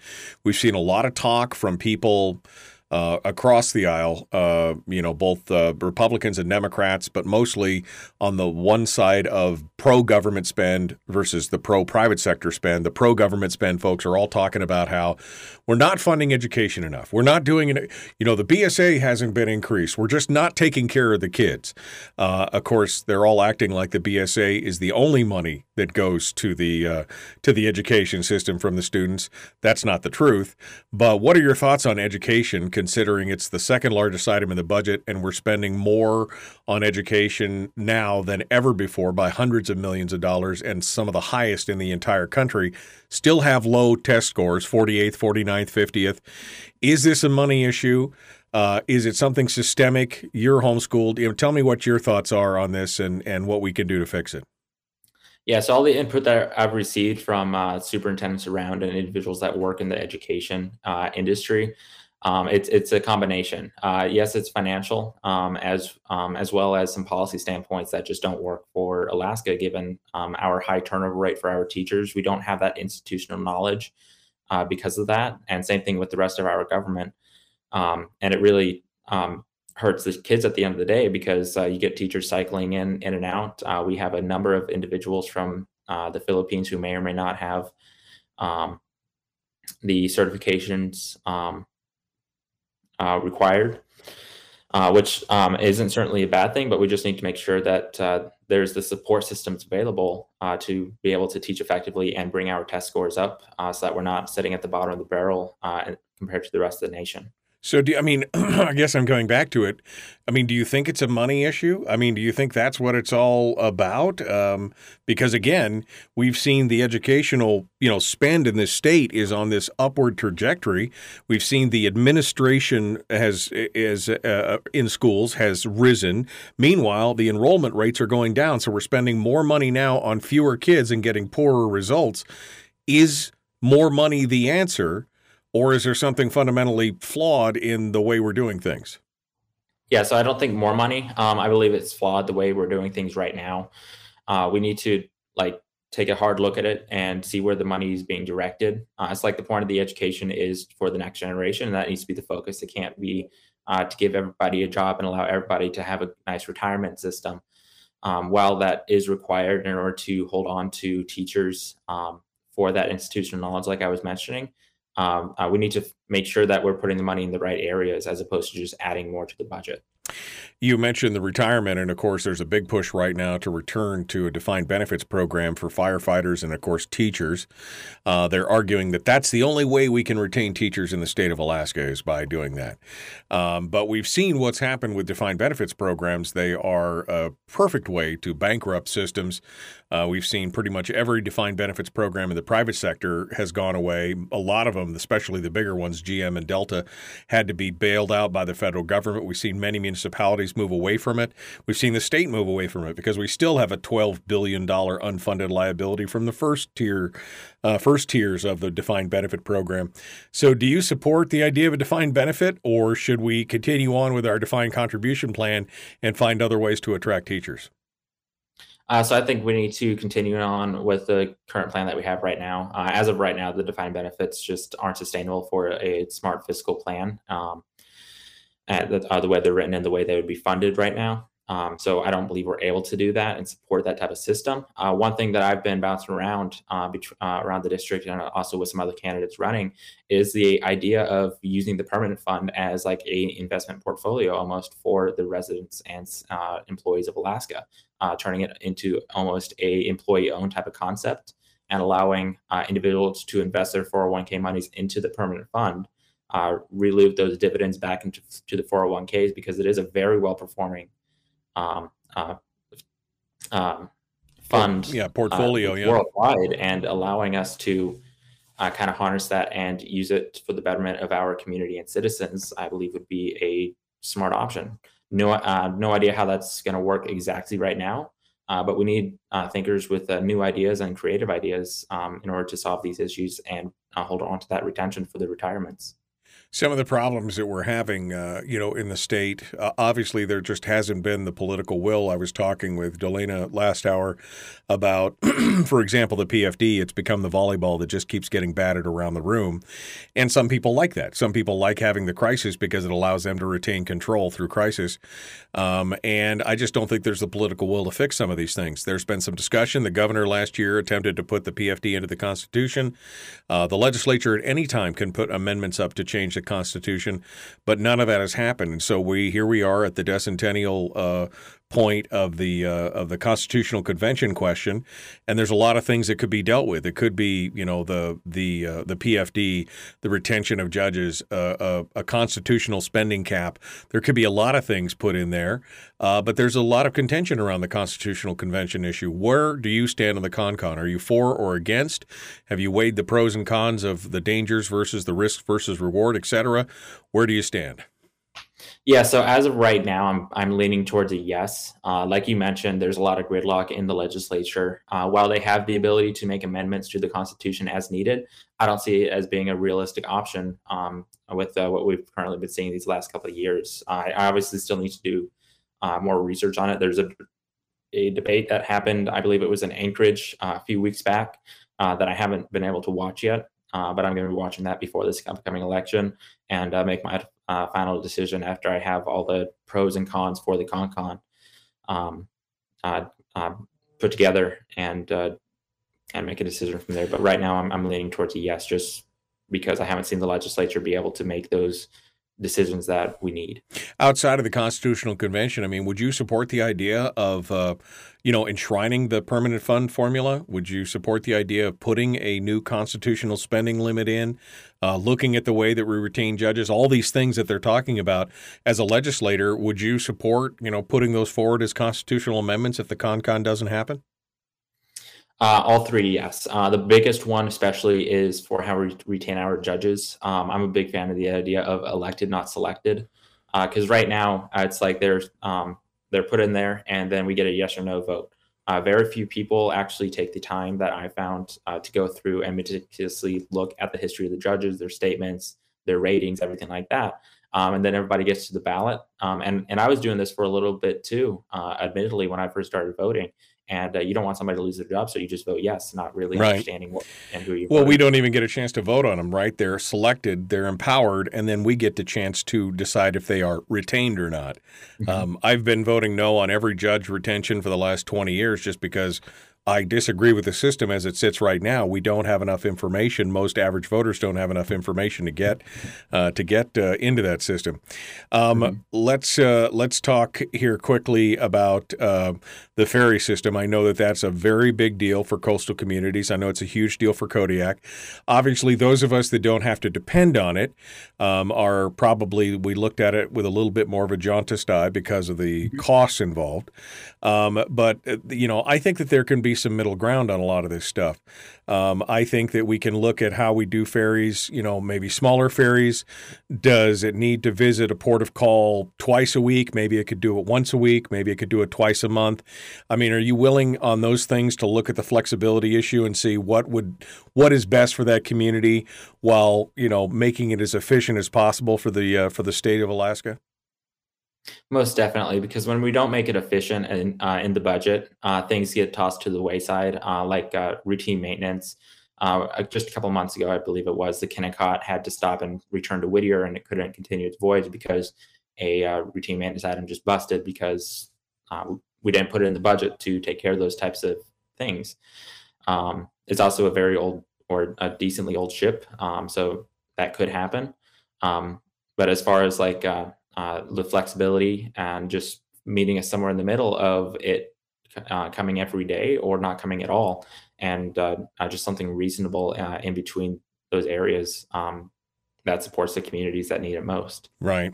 No, I mean, I think it makes sense. I mean, even if a ship had to dock once a month versus not at all would still be better, once a week or, whatever, depending on the rider load. Nothing worse than a, 185-foot vessel with, 15 passengers on board. So we've got to find a way to make those, to consolidate things and make them more efficient. And I think it's important. Obviously, this is a very important issue for folks down on the coast and who are serviced by those things, as opposed to those of us that live up in the northern climes of the state. Ben, we're coming down to the end here, so I want to give you a chance here, a couple minutes of your final thoughts, your elevator pitch, so to speak, on to tell people why. Why they should vote for you, how do they find out, what makes you better than your opponent, et cetera, et cetera. So I'll give you the floor and give you a chance to summate and close things out for us.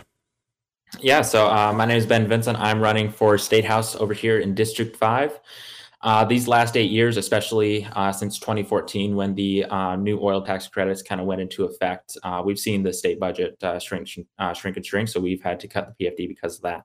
I believe we need to take a strong look at the SB 21 and how our oil is taxed and get a proper share for Alaskans so that we can pay for these Alaskan services, support the full PFD in a smart and sustainable way, as well as getting politics out of our ferries, because every time we have a new governor, they change out who's in charge of the ferries, the board, the commission, and they have that ability as governor, but it turns the ferries into a type of political playing tool in the legislature, and we need to stop that so that we can support the communities instead of just play politics with it, cause a commotion, and then use that to get reelected. I believe that's wrong, and I'm against those things. I want to see government take care of the people, not use the people for their reelection.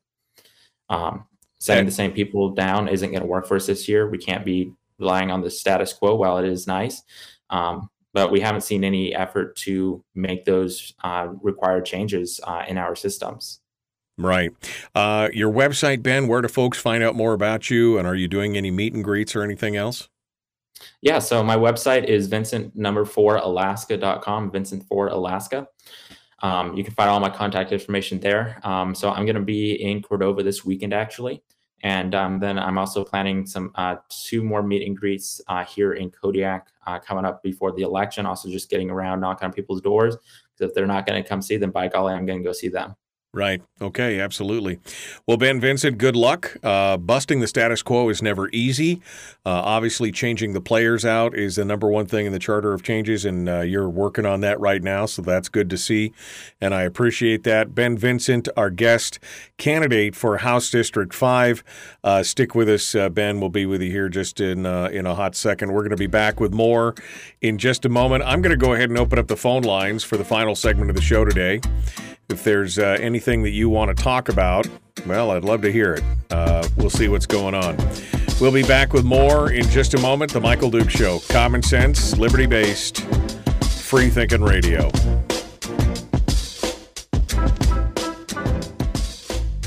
If you missed the show, you can listen to it on your time with Dukes On Demand. Oh, and it's free. Like America used to be. Streaming live every weekday morning on Facebook Live and MichaelDukesShow.com. Okay, we're in the break with Ben. Ben, as always, I want to give you one final bite at the apple here, in case there was something that I didn't touch on that you, is a hot button issue for you, or something you want to dive a little bit deeper into. I'd love to, I'd love to hear what you have to say about it. And so feel free to sound off. And if I have any other questions, I'll ask you when we're done. But I'll give you back the mic here in case there's something that's hot that you want to talk about.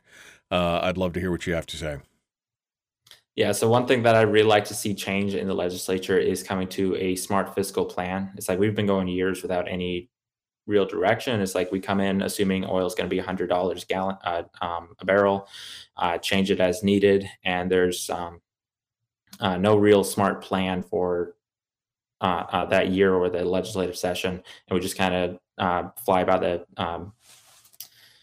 seat of our pants, or whatever that phrase is. The oil companies, they come in and they budget themselves. It's like oil at like $35 a gallon or a barrel, and they adjust as they're able to.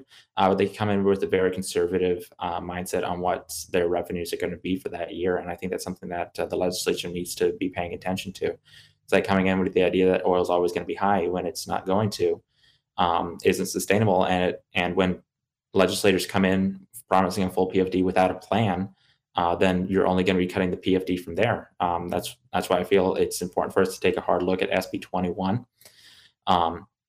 And change the tax structure. It was promised that we were going to be seeing a lot of revenue and more development in the oil fields, and we just haven't seen that promise come true. It's been 8 years now, and right, the promise hasn't come true. So we need to reevaluate what we're doing with our revenues. Have you seen the workings of the Fiscal Policy Working Group from this last summer, summer before last, I guess I should say?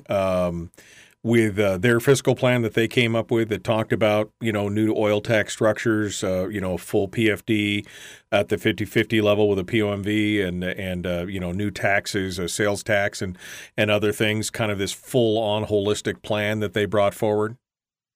Yes, I've been researching into that one, as well as the things like the Marine Highway Reform projects.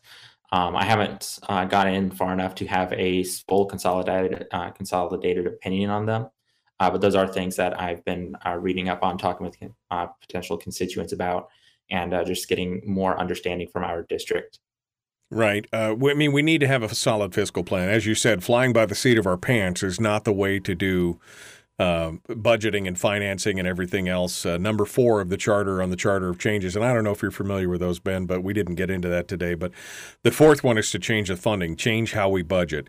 I've argued that we either need to do zero-based budgeting instead of coming back with a budget every year that's already pre-built, or we should base our budget numbers on the new year on the past 5 years, an average of the past 5 years of actual revenues, not expenditures, but actual revenues.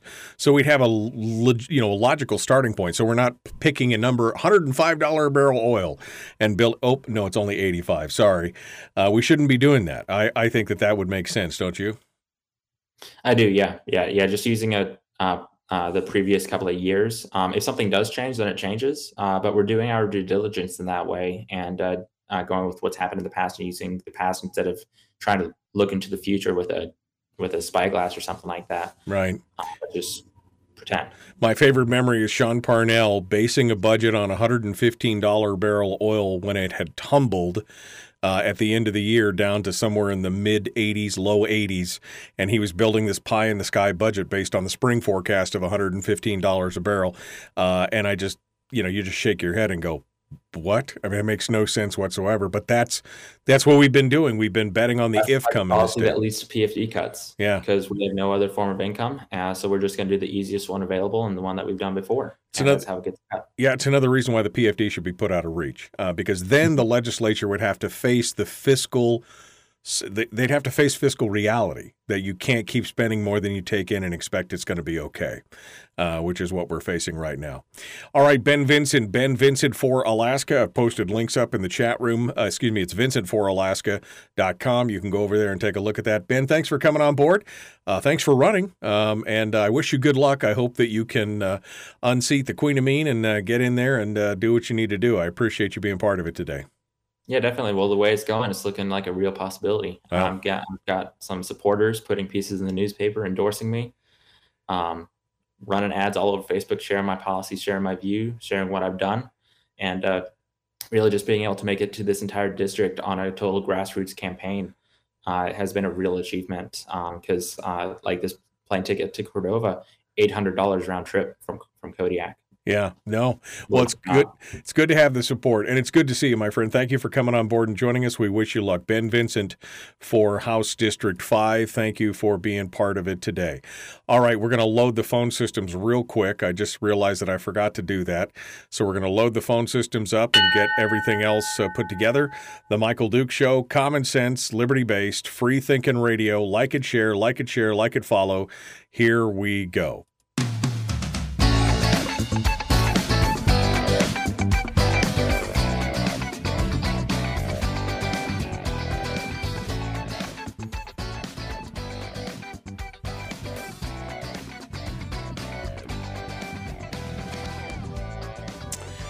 Well, howdy.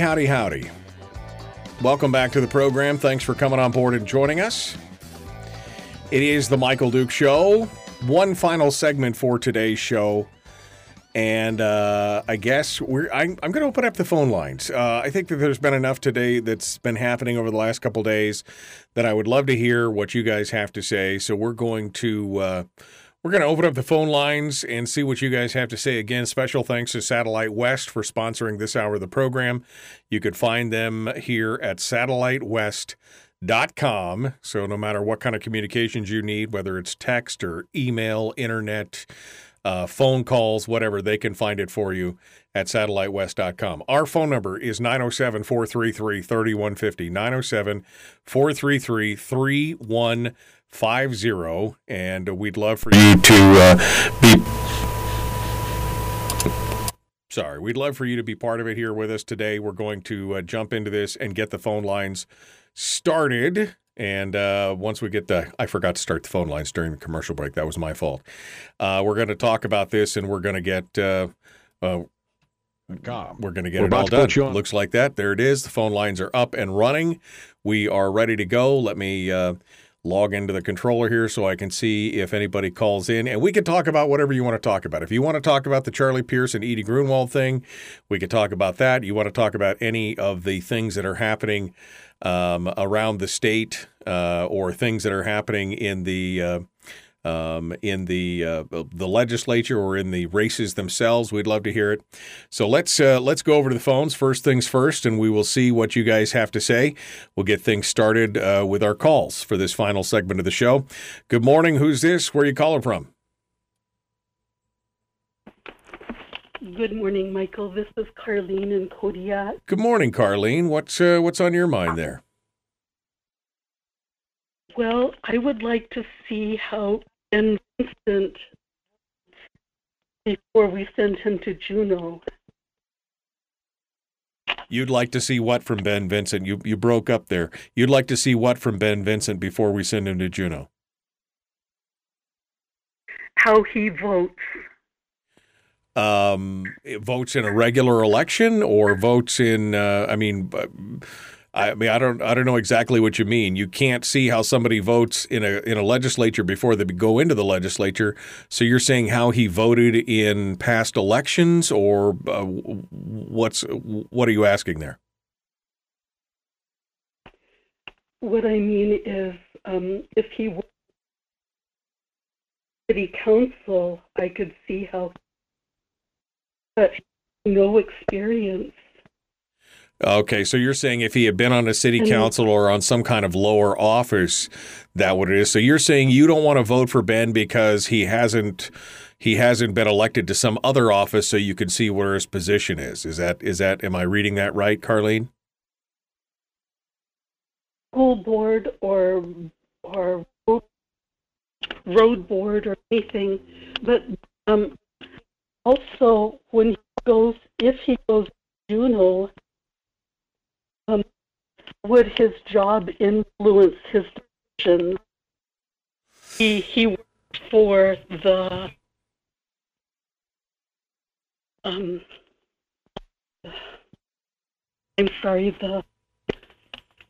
he works in property management, so I don't know if his job would influence him or not. I mean, I don't know if it would influence him any more than other people's jobs influence them. People who work in the oil industry that have been in the legislature, commercial fishermen who have been in the legislature. I don't know if it would influence it any more one way or the other.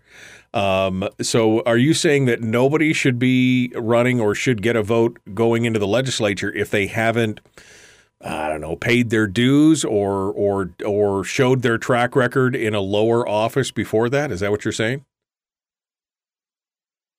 Correct. And he's a property management for health and social services. Is it for health and social services? Is that what you said? You broke up. Yes. Okay. Well, I mean, it's a valid question. I didn't know that's who he worked for, did the property management for, but I mean, it's a valid question, and maybe you can send him an email or he can respond back to you here on the show, and we can figure that out. But okay, Carlene. Well, so are you saying you're going to vote for Louise versus Ben because you don't know what his track record is, but you know what Louise's is, and are you happy with that? Not vote for Louise. I cannot vote for Ben. And I feel the same way about Gary Stevens. I can't vote for Gary, and Heath. The other gentleman just become a Republican. Heath Smith. Didn't Walter Jones say that his opponent was a Democrat and voted Democrat? And I can't vote for either one, Michael. Well, I mean, I think voting for someone is better than voting for no one, Carlene. That's my take on it. And you already know what you're going to get with the incumbents in those races. And so, my question is, could it be any worse? I don't know as it could be, quite honestly. Based on what they have, I would encourage you to vote for somebody in those races and at least have a say when it's all said and done. You know what you're going to get with the incumbents. At least the challengers are saying all the right things. Maybe it's better, maybe it's worse. I don't know, but I think voting for more of the same is the definition of insanity. Quite honestly, Carlene, thank you for your call. Let's go over here and take another one. Good morning. Who's this? Where are you calling from? Hey, Michael. This is Bubba up in North Pole. Hello, Bubba. I was doing good till I got confused yesterday. I didn't make it to the show at the Carlson Center, and I found out Randy has some kind of plan for 2 permanent funds. He don't like the 1 permanent fund, so now what's he want to be able to complain about 2 permanent funds? I'm confused. Well, Randy has explained his permanent fund idea here on the program before, and he does every day in the chat room as well. So, yes, there's 2 things and 2 different choices. And, I mean, look, if we can't get 1 permanent fund put together, how in the world are we going to try and protect 2 different ones? I don't know. It seems very convoluted and complex. I guess my answer would be, why don't we just follow the law that we have? There you go. I mean, if it's a statute, a law, that somebody made the rules, and until you change the rules, live by the rules. Yeah. We need to change the ranked choice voting rule, though. Yeah, no, absolutely. All right, Bubba. Well, hey, I appreciate you calling in. Thanks for calling in and being part of the show today. That leaves all the lines open if you would like to sound off at 907-433-3150, 907-433-3150. Ben just private messaged me because he's still listening to the program this morning, and he says the property that he managed is a private low-income development. It's private. It's not state-funded. So it's not a health and social services deal. It's a private funded situation. But again, I am going to agree with what somebody said here in the chat room. Daniel said this kind of thinking, what Carlene was talking about, not voting for somebody because you don't know their voting record, which that kind of thinking is the reason the country is circling the drain. Not introducing new ideas because they haven't held lower office is not smart.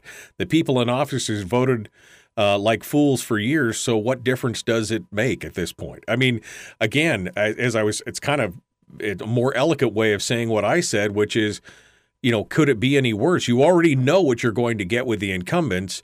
Shouldn't we be voting for some kind of change at that point? Shouldn't we at least test something else out? I mean, when you're faced with driving off the cliff, left or right, it don't matter at one point. Either way will steer you away from the cliff. Let's do that. All right, let's go over to the phones again to see what you have to say. Good morning. Who's this? Where are you calling from? Kathy from the Peninsula. Hello, Kathy. I just wanted to say that Sarah Palin will be in Soldotna 4:30 at Ginger's, and then she's going to go at 7 o'clock. She's going to go to the hockey game at the Sports Center, the Brown Bear hockey game. Mm-hmm. And I also just want to say, I thought military people fight for their people, and they don't leave anybody behind. And I just feel like Edie Grunwald left Charlie behind, and I just feel I thought that military people weren't supposed to let anybody behind if they're wounded. Well, and I think that's a shame. Yeah, no, I mean, again, I hear your frustration, and I've seen a lot of comments like that since last night. All I know is that it's a hot mess. I wish it hadn't gone the way that it did. And again, going back to her comments of saying that her withdrawal was in no way a reflection of guilt or innocence, but people were going to take it that way. Of course they're going to take it that way. I mean, yeah. Anyway, we'll see what happens. But I appreciate your call. Thank you so much. We're out of time. Tomorrow, Forrest Wolf, Liz Vasquez, The Michael Duke Show. Common sense, liberty-based, free thinking radio.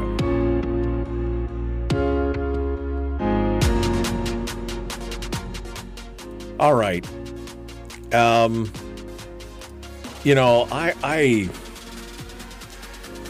don't know. This whole thing with Edie and Charlie is it's heart-wrenching. Just absolutely heartbreaking. The only thing that's going to make it better is my wife's pumpkin bread. It's the only thing that's making it better this morning. I don't normally eat on the show, but this morning it's the last piece. It's the only thing I could get. It's horrific. All right, folks. Well, we got to go.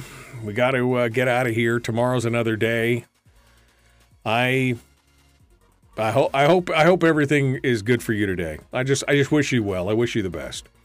Be kind, love one another, live well. That's what we say around here, and we mean it every day. The Michael Duke Show, common sense, liberty-based, free thinking radio. We'll see you tomorrow, folks.